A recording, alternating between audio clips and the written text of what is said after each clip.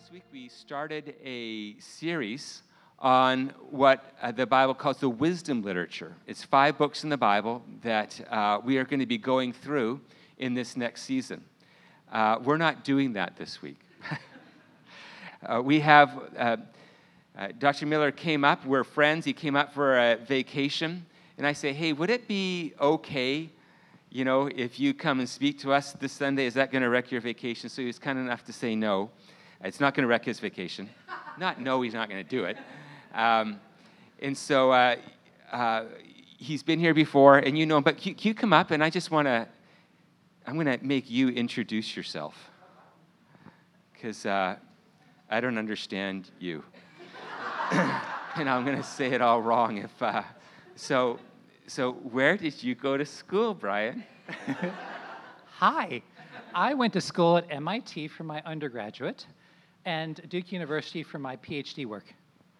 So you really overcame your learning disabilities. That's right. Well done.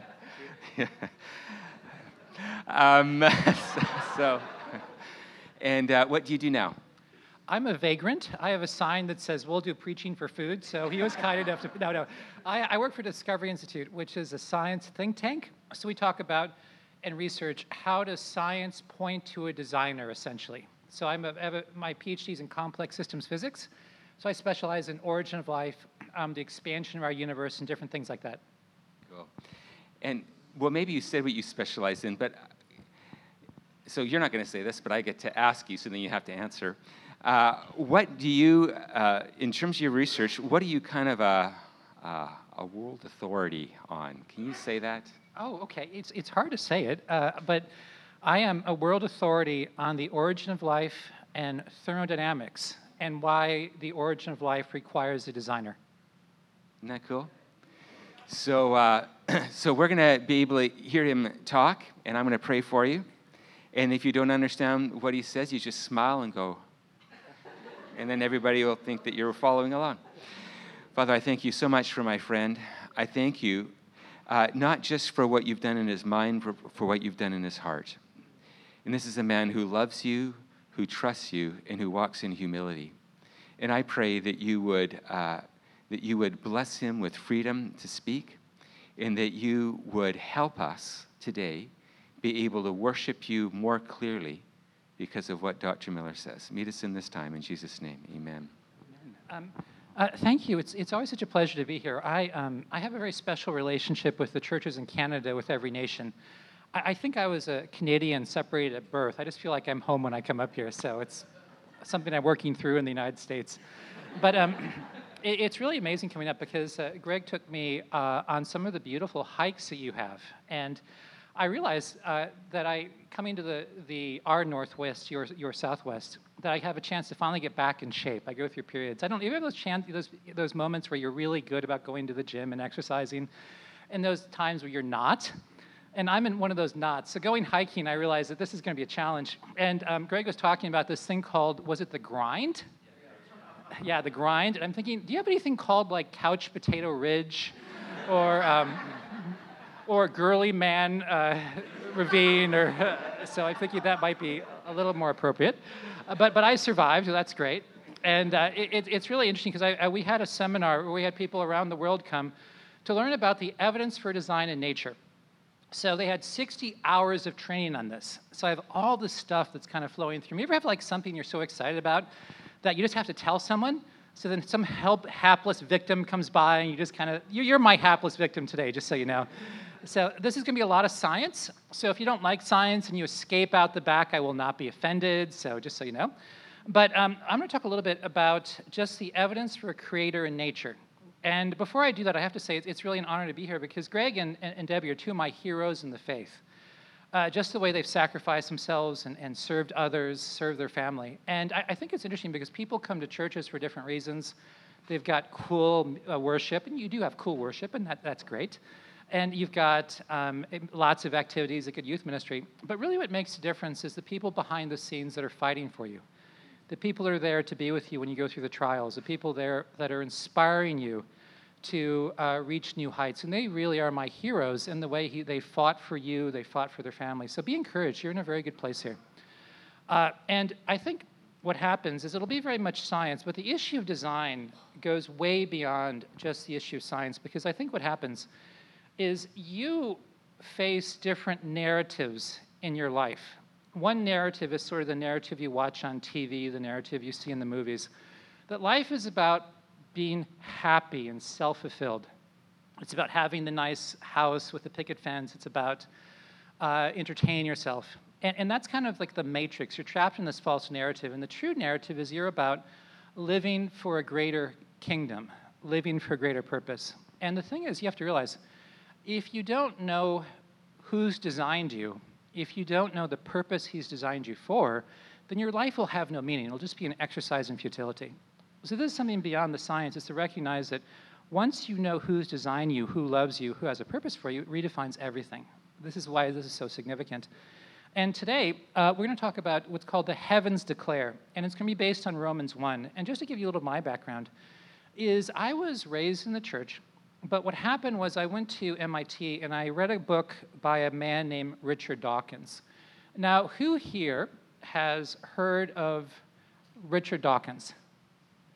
Okay, for those of you who have not heard of him, he is one of the patron saints of atheism. His goal is to eradicate religion from the planet. And he wrote a book back in the day called The Blind Watchmaker. And this is a modern version called The God Delusion. I think the title kind of says it all, right? And he argues that when you look at nature, you think you see design, but it's all an illusion. In fact, nature is simply the blind forces of nature, and we're simply an accident of those blind forces. There is no creator, there's no designer. We're simply a product of matter and energy.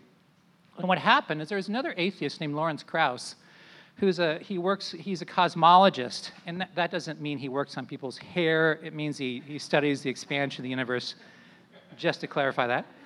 And want to make sure. And he made this great quote. He says, "We constitute a 1% bit of pollution in the universe. We are completely irrelevant." And this is his picture of reality, and he's an atheist. And it's really interesting because in the United States, we've got lots of scandals taking place. You may have heard of Harvey Weinstein and people like that. And it's people that really treat women particularly as objects, as something to use. And what happens is, I think what people don't realize is that's not something that's surprising when you have the wrong story for your life. Because if you believe that other people are a 1% bit of pollution in the universe, it's not surprising that these things happened. That's really significant. And I realized reading this that if this is the case, if I'm simply a product of nature, life is kind of pointless because it doesn't matter if I'm happy or if I'm sad, if I'm kind or cruel, or if I try to help the poor, if I try to oppress the poor. It makes no difference because we're all going to die. We'll fertilize daffodils and that'll be it. Eventually the universe or the planet will explode and it's all over. They're pretty dark thoughts as a freshman in college, but that's where I was. Well, I remember, and I said, God, I don't really know if you exist, but if you do exist, you have to prove it to me because I'm a scientist. There's lots of people that have emotional experiences in church. That's not me. If it's true, I want to see the evidence, just the facts. And I said, God, I don't care what's really true, but if this is true, and you prove it to me, I will serve you with all of my heart. And that put me on a multi-year journey where I went through history and philosophy and cosmology and biology and all sorts of disciplines. And what happened is through that journey, I really recognized that the evidence for a creator is absolutely overwhelming. The evidence for the resurrection of Jesus is absolutely overwhelming. The resurrection is one of the most well-verified facts of history. I'll talk about that hopefully next time I come back. And I also realized that God is real because it was through my intellectual journey and through encountering God personally that I came back to faith. And it's been a privilege to try to point out the evidence for a creator because it's really challenging. Have you watched The Truman Show? Yeah. Okay, great movie. What happened was you have Jim Carrey he's on a reality TV show and he's a star, but he doesn't know it. And what happens is everyone around him are actors, but he thinks his life is real. And what happens is people try to come into Truman and tell him the truth. Like they parachute in with a sign that says, Truman, you're on a TV show. But every time someone tries to tell him the truth, there are forces and powers that try to discredit them. People will be kind of yanked on buses, or there'll be announcers on the radio saying, hey, don't listen to these people, they're crazy. That's what we face. We're part of the Truman Show. Because the evidence for God and science is very, very, very clear and unambiguous, but there are forces and powers that present lies and deception that tried to hide the truth from people. And that's the challenge we face. So I'm going to talk about what is the evidence and how do we see what is actually true. And there's always a temptation to give you too much science and to give too many details. And I gave into that temptation, I'm sorry. But nevertheless, I'll make it clear to you what you need to remember, okay? So all of you English majors, you're going to be okay, don't panic. Now, what's also important to realize is this debate is not new. People think this debate between science and faith, a designer versus blind chance, goes back to maybe the Scopes trial in Dayton, Tennessee, or perhaps back to Charles Darwin. But this debate goes back to ancient Greece, because you have people like Aristotle, who was arguing that there is design, there's purpose in the universe, what he called teleology. That's a really cool word. Remember that, teleology. You can impress people. And we talked about teleology in our sermon. Awesome. And that just means purpose. It's good to know what the word means if you throw it out there. Just point of advice. And also, there was another philosopher named Democritus, and he was a materialist. Now, when I use the word materialism, I don't mean that he likes to shop at Macy's and have lots of bling. I mean he believes all that exists is matter and energy. That's it. Matter, energy, time, and space is all that exists, and we're simply the product of the blind chances of nature. So the debate between design and chance goes back to the ancient Greeks. In fact, centuries later, if you look at the Apostle Paul, when he's talking to the church in Rome, he's talking about there being a designer in nature, and he's speaking into a cultural context. In his context, there was also the same debate. Like the Epicureans, those weren't the people that would be on Iron Chef. The Epicureans were philosophers that believed what the atomists said. I'm glad some of you are catching. That's good. It's encouraging. That affirms me. I appreciate that. So the Epicureans argued that the atomists were essentially correct, that if the gods existed, they're outside of nature, and you have these eternal atoms that exist that bounce off each other, and everything is essentially a product of chance and time. In fact, there was even a poet called Lucretius, and he argued for a Darwinian-type evolutionary process that produced the different life forms we have today. So it was much more primitive, it wasn't as scientific, but this debate goes back to the ancient Greeks, because whenever a culture denies a creator, they always look to chance and time to explain the design they see in nature. Nothing new under the sun. So Paul was dealing with this, and he was confronting the Epicureans when he wrote Romans and the various philosophers. And he said, "The wrath of God is being revealed from heaven against all the godlessness and wickedness of people who suppress the truth by their wickedness, since what may be known about God is plain to them, because God has made it plain to them. For since the creation of the world, God's invisible qualities, his eternal power, and divine nature have been clearly seen, being understood from what has been made, so people are without excuse." It's always fun to start a sermon talking about the wrath of God. That always sets a nice, pleasant, relaxing tone to a sermon. And just so you know, Paul was not going on some tirade. What he was doing, he was setting up his audience, because in the Roman church, a big challenge was people were saying to be Christian, you have to embrace Torah, you have to embrace the Jewish law. And that was a problem, because if Gentiles embraced the Jewish law, they couldn't have dinner with their relatives, and that would create cultural isolation, which would definitely hold back evangelism. So what Paul is doing in Romans is he's going back between the Greeks and the Jewish people and kind of ping-ponging back and forth. So what he's saying is the Gentiles, the non-Jews, the pagans, essentially were doing things, alienating them from God, but then he would say, but you Jews are no better because you haven't believed the Torah either. So that's what he's doing. He's kind of setting people up. So that's kind of an interesting context. But nevertheless, the point is, what Paul is saying is it is obvious in nature that there is a designer, but people suppress the truth. And that suppression has become much more sophisticated as time goes on. Now, it's interesting because if you actually look at today's discussion, there's often a sense that there is a conflict between faith and science. Who's been taught that before? Yeah, there's a conflict between faith and science. You have sort of the rational scientists who are trying to know the truth, and the religious, superstitious people are trying to suppress the truth. That is a myth. If you look at the early founders of modern science, people like, and I say modern as in after the Greeks, you get the idea. So people like Isaac Newton, Boyle, Kepler, all these people were Christians because it was their faith that allowed them to do science. Because if you don't believe in a creator, if you think you're just simply a product of time and chance, why should your brain have evolved to understand things like quantum mechanics, which determines what happens around atoms, or general relativity, which describes how the universe, well, at least a physicist understands them. How can we understand science if God didn't give us the ability to understand it, and if God didn't create the world in an orderly way that could be discovered? So the early scientists were Christians because their faith allowed them to do science. Certainly you can be an atheist and do science, but you have to steal Christian assumptions. That's kind of an encouragement. Einstein, beautiful quote. Einstein said the most incomprehensible thing about the universe is that it is comprehensible. That is deeply profound. But again, what's also amazing, and I've talked about this before, but it'll be kind of like watching The Lord of the Rings over. You want to see the scenes again, you know, the Bell Rock and all that. So I'll give a little bit of a repeat and then give some new stuff. For those of you that memorized my last sermon. So, who has heard of the Big Bang Theory? Again, not the TV show with Penny and Sheldon. The idea of the universe expanding. Yes, and this was really shocking because what people realized is that the universe had a beginning. Time, space, matter, and energy all began in an explosion of light. Does that ring a bell? Kind of sounds like Genesis 1, right? So you look at science now knows that Genesis was accurate.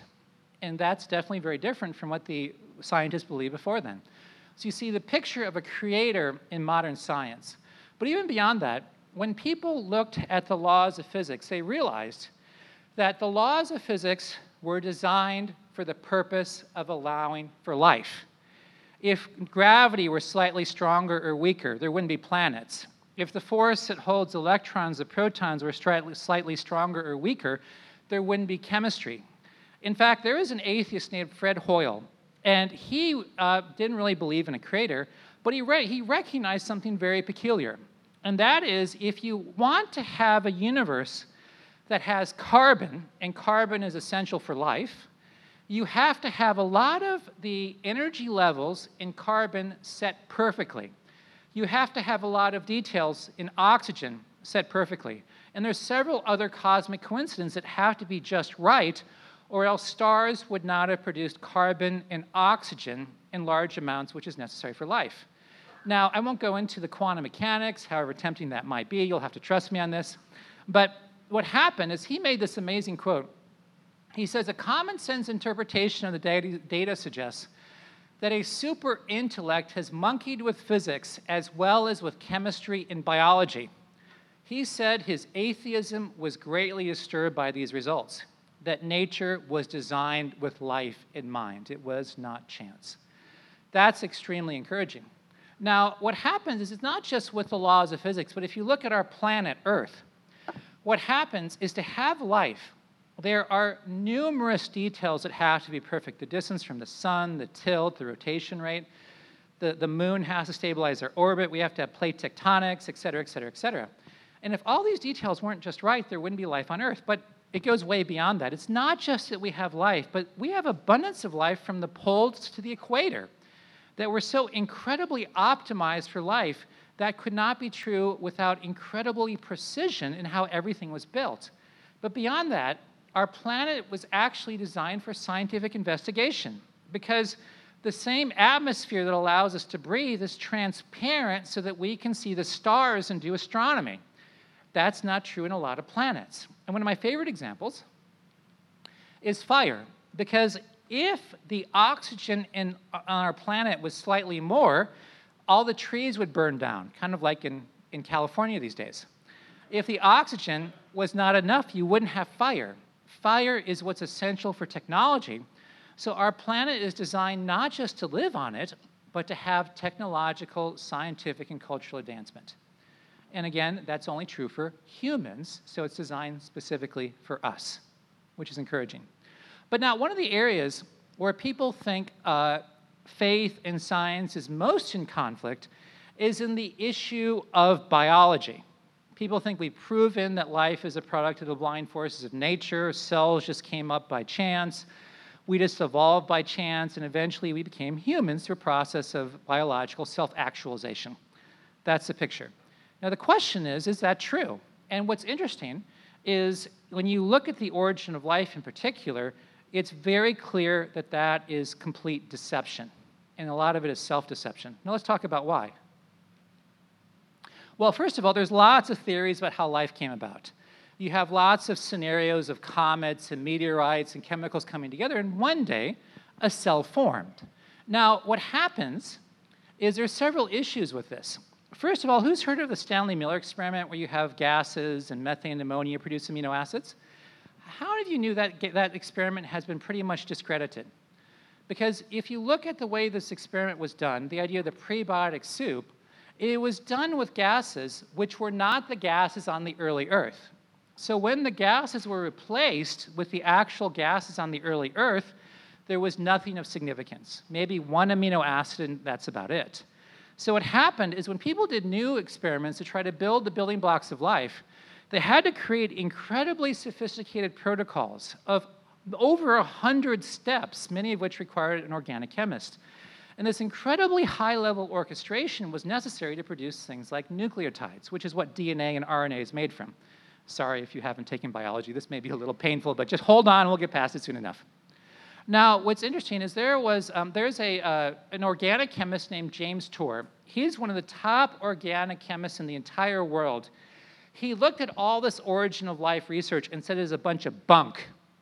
That what has happened is these experimenters use so much manipulation in their experiments that what they get in their experiments would never happen on the early Earth. So most of what you read in your textbooks about the origin of life has been pretty well discredited. It's not a desire to present true science, but it's more of a way to catechize people into a secular view of reality. It's more religious training to see the world from the perspective that there's no creator. Now, the people that write these textbooks aren't trying to be deceptive. They've simply embraced a sort of atheistic, agnostic view of the world, and they're simply passing their faith tradition on to the next generation. That's the picture. But it's all mythology. In fact, here's a great comment by a man named Robert Shapiro.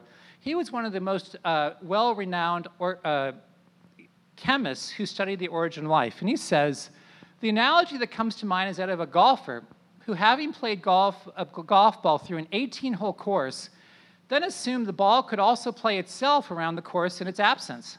He had demonstrated the possibility of the event. It was only necessary to presume that some combination of natural forces, earthquakes, winds, tornadoes, and floods, for example, could produce the same results given enough time. That's what's happening. It's self-deception. It's really, as Paul said, people suppress reality. Now, what's interesting is there was a famous physicist named Fred Hoyle, who I mentioned. He said the chance of life forming by chance is like 1 in 10 to the power of 40,000. That's like a 1 with 40,000 zeros. And he compared that to a tornado going through a junkyard, throwing a bunch of rubbish up in the air, and a 747 airplane lands ready to fly. So that's what he said, and he's an atheist. He was. Well, he's deceased. He's no longer an atheist now, but he was at the time. Now, what's happened is many people have argued, okay, maybe life is really improbable. It's kind of like rolling dice, right? Now, if you roll a die 1,000 times, is there any chance that you're going to get 1,000 sixes in a row? There is one way. What's the one way it could happen? If the die is loaded, right? So a lot of scientists say, well, yes, maybe it's really improbable, but maybe nature is biased to produce life. Maybe the die is loaded, right? That turns out not to be the case. Because what happens is nature has two driving tendencies. One is to go from order to disorder. Now, how many of you have trouble keeping your room messy? You really want it to be messy. So you kind of throw things around, but you come back and it's always neat. And any of you have that problem? No, because nature wants to go from order to disorder. The second tendency is nature wants to go from high energy to low energy. Water runs downhill. Water doesn't run uphill, right?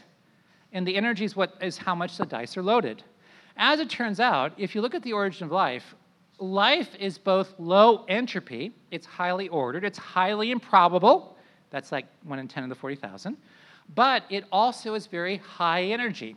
So the origin of life is like rolling a die 1,000 times, but the die is biased against rolling even 1/6. Like 1 in a billion times it gets a 6, and then you still get 1,000 6s in a row. That's what the origin of life is like. In fact, there was a physicist named Dr. Harold Morowitz. Oh, by the way, don't freak out because of the math. I heard math causes like psychic trauma. So don't panic, it's going to be okay. But at any rate, he calculated that the chances of life forming, considering the energy also, is like 1 in 10 to a billion. That's not like a tornado going through a junkyard. That's like a super hurricane going across your western seaboard, creating 100 different airports with 100 different airplanes in an entirely new airline industry. That's the chances of life forming. Now, what's happened is most physicists know this is a problem. So what they've said is, okay, maybe if you just add lots of energy, you just pump this puppy full of energy, you can create a cell. That'll help, right? Well, here's an analogy. And if you go to a library when it's sort of being set up, and imagine in this library, you have a lot of different books, and a lot are on the floor, some are on the bookshelves. Now, energy is what shelf the books are in. Top shelf, high energy, floor, low energy. Order, or entropy, is like if the books are kind of scattered on the floor, that's high entropy, or if they're in nice, neat rows in alphabetical order, that's low entropy. Okay, that makes sense? Low energy, floor, high energy, top shelf. Entropy, scattered books, low entropy, in order. Well, what happens is life is kind of like a bunch of books on the top shelf in alphabetical order. Now, if you shove this thing full of energy, if there's an earthquake, what's more likely to happen? Will the earthquake tend to take books on the floor, pop them up to the top shelf, and put them in alphabetical order? Or an earthquake more likely put everything on the floor? That's the problem. So the issue is if you shove it full of energy, life gets really messed up. That's key. So let me just I'm going to flip through a few slides. So the question becomes then, how do you get a cell? How does that work? And I want to explain to you an analogy of why this is so challenging. Now, if you talk to an origin of life researcher, they'll often say if you have energy, you can create order. That's a common claim. But let me use an analogy. Let's imagine you hear a lecture and someone says that. You go back home, you find your house is a complete mess. Your roommates or your children or whoever just totally messed up the place. There's clothes everywhere, there's papers everywhere, the dishes aren't washed, and you think, all I need is energy to create order. So you put gasoline on your couch, you set your couch on fire, and now you've got energy, and you stand back waiting for everything to come back. Will that work? No, that's going to create more of a mess. So you think that's not going to work, so what I need is a robot. I need a robot that can take energy and convert it into mechanical work, right? You plug your robot in, it gets charged up, it has a solar panel, it uses gas, whatever. Now you've got work. But now if you release that robot after you order it off Amazon into your house, will that help? Well, most likely not, because it could create a lot of problems. So what does the robot need for you to order your house? Instructions, program. So what happens is you've got to give it information or programming so the robot knows what to do to order your house. Now, when you look at the origin of life, it's the same thing. Because life has incredible machinery that acts like engines, which converts one form of energy into another form of energy that's useful for the cell. And I want to introduce you to one which is called ATP synthase. So we can play the video. It's been called one of the wonders of the molecular world, an amazing nanoscale machine. ATP synthase is a high-tech micromolecular power generator inside the cells of your body. It generates adenosine triphosphate, or ATP, an energy molecule that provides fuel that every one of your cells needs to function. Without this fuel, your cells will cease operation, and so will you. ATP synthase works like a rotary engine. The barrel-shaped rotator is composed of 10 to 15 protein parts called subunits. The rotator spins around, transmitting mechanical energy into the drive shaft of the machine, which helps make ATP. This drive shaft has a specially placed bump that opens and closes parts as the drive shaft spins around. This bump opens special protein subunits on the bottom of the machine.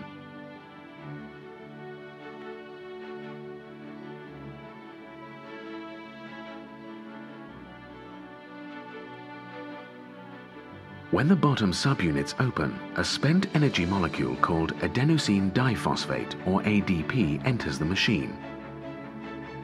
The mechanical motion causes the ADP to bind with an additional phosphate group, creating the ATP energy molecule. And the ATP drifts off into the cell, ready to power some biomechanical reaction.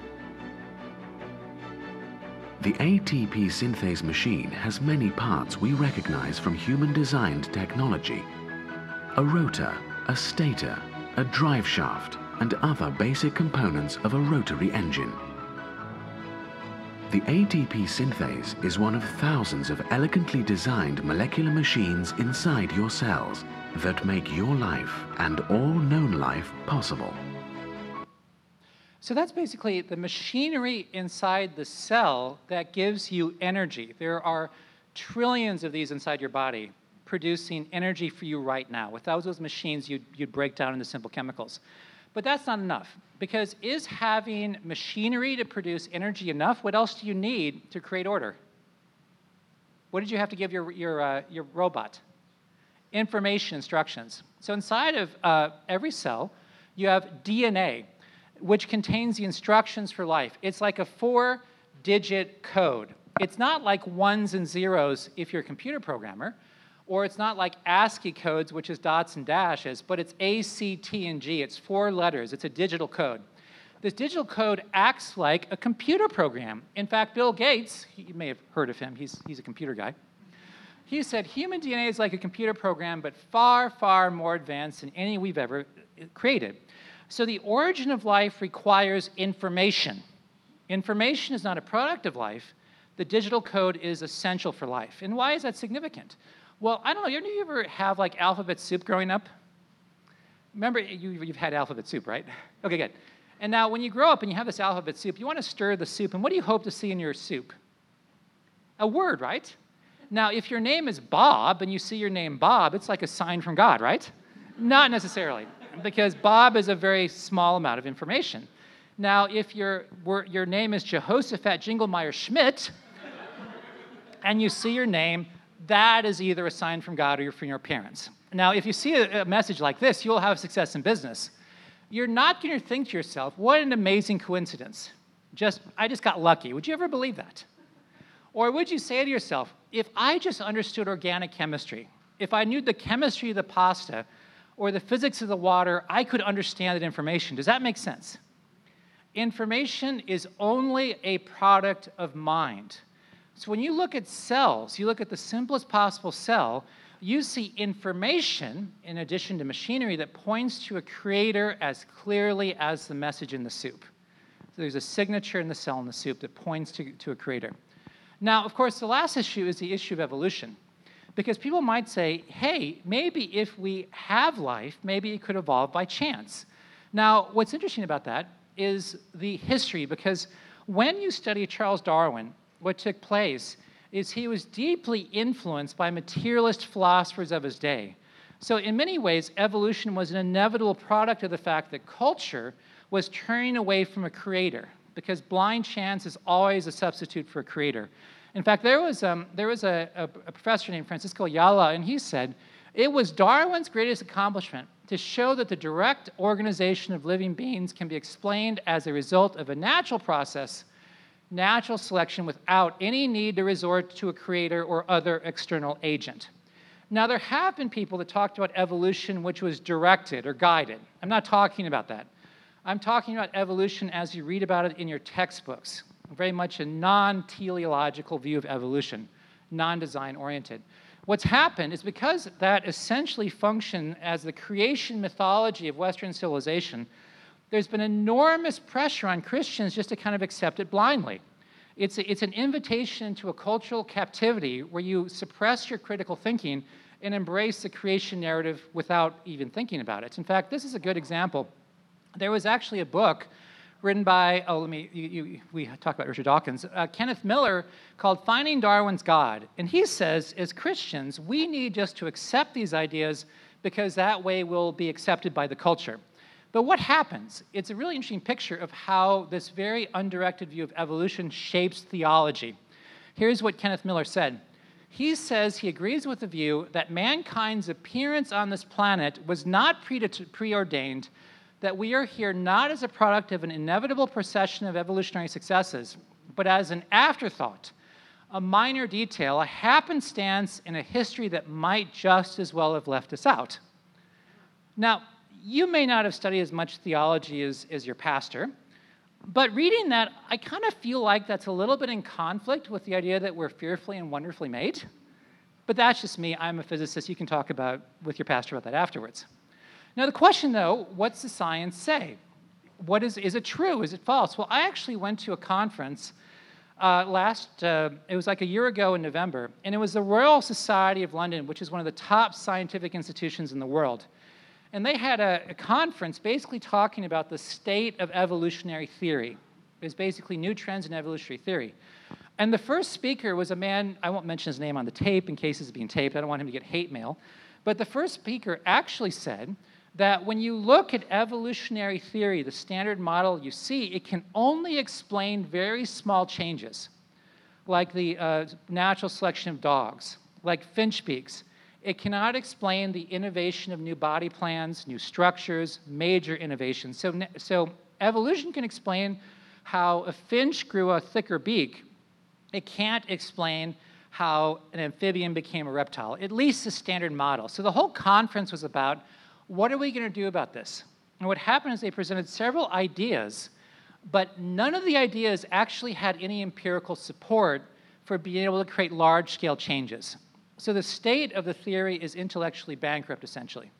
Because what happens, if you look at the idea, is the top of the peak represents something like a species that we have today, like dogs. If you look at the other peak, that's like something very different, like going from an amphibian to a reptile. All of evolution works at the very top of the peak. That's where all the genetic variety is. That's where all the mutations are. Any mutation that would take you from one peak to another is, without exception, harmful. All mutations which affect body plans, structures, architecture are always harmful if they're expressed. So we know natural selection is very, very limited. That's sort of the state of the science. But beyond that, what happens is if you look at the fossil record, there's something called the Cambrian explosion. What you don't see in the fossil record is a gradual transformation of one species into something radically different. It looks more like this. What happens is you have, and the x-axis represents the different body plans or animals that you know of. Like one line could be a coral, one line could be an echinoderm, one line could be a vertebrate. So those are all major different groupings of nature. What you find in nature is that you have cells that go really, really far back, but there's a period in time where the first representatives of the major animals that we know today appear suddenly without ancestors going back to a tree of life. So what you see is pictures in the fossil record of radical new things appear suddenly, then they don't change with time. Now what happens is people talk about transitional fossils, they talk about intermediates, but there's a problem that people see the evidence through a false lens. Because what they always try to do is they try to fit everything into a tree-like structure like this. We have mammals and the different groups. But the structure looks more like this. Oops, sorry about that. Oops, can we go back one? Yeah, go back one.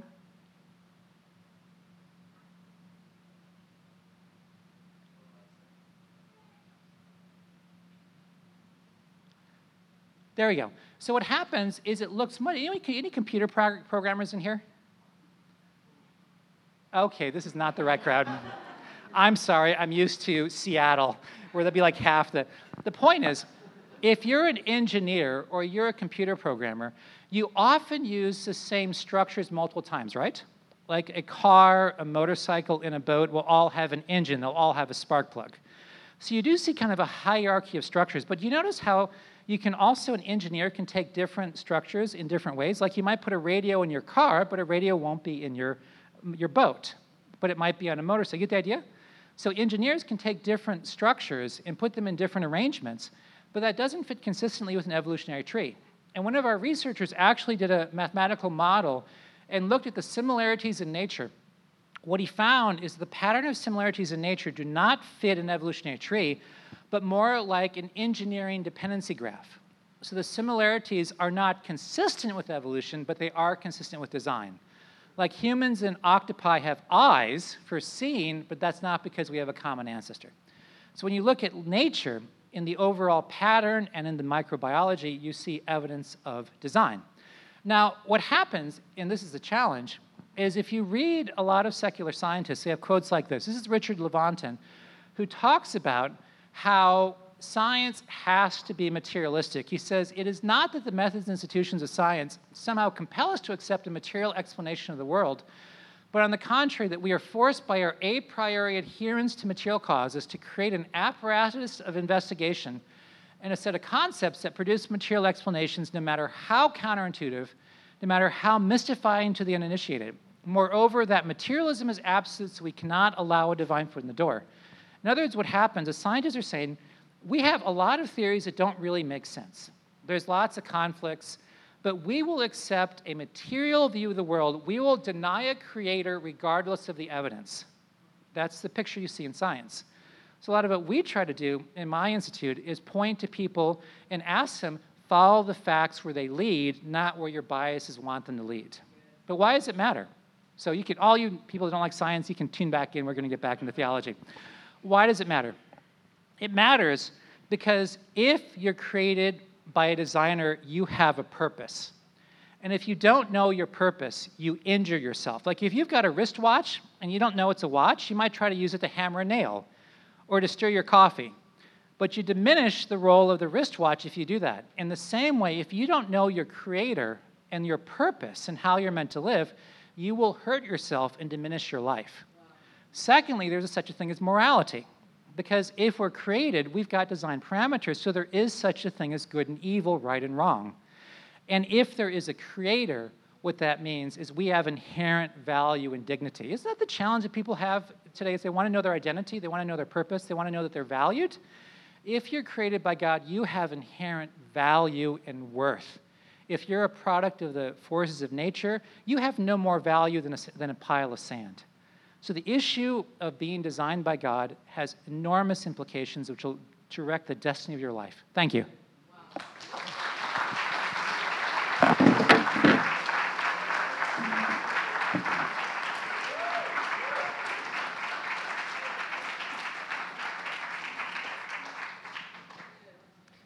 Thank you so much. That's just incredibly helpful.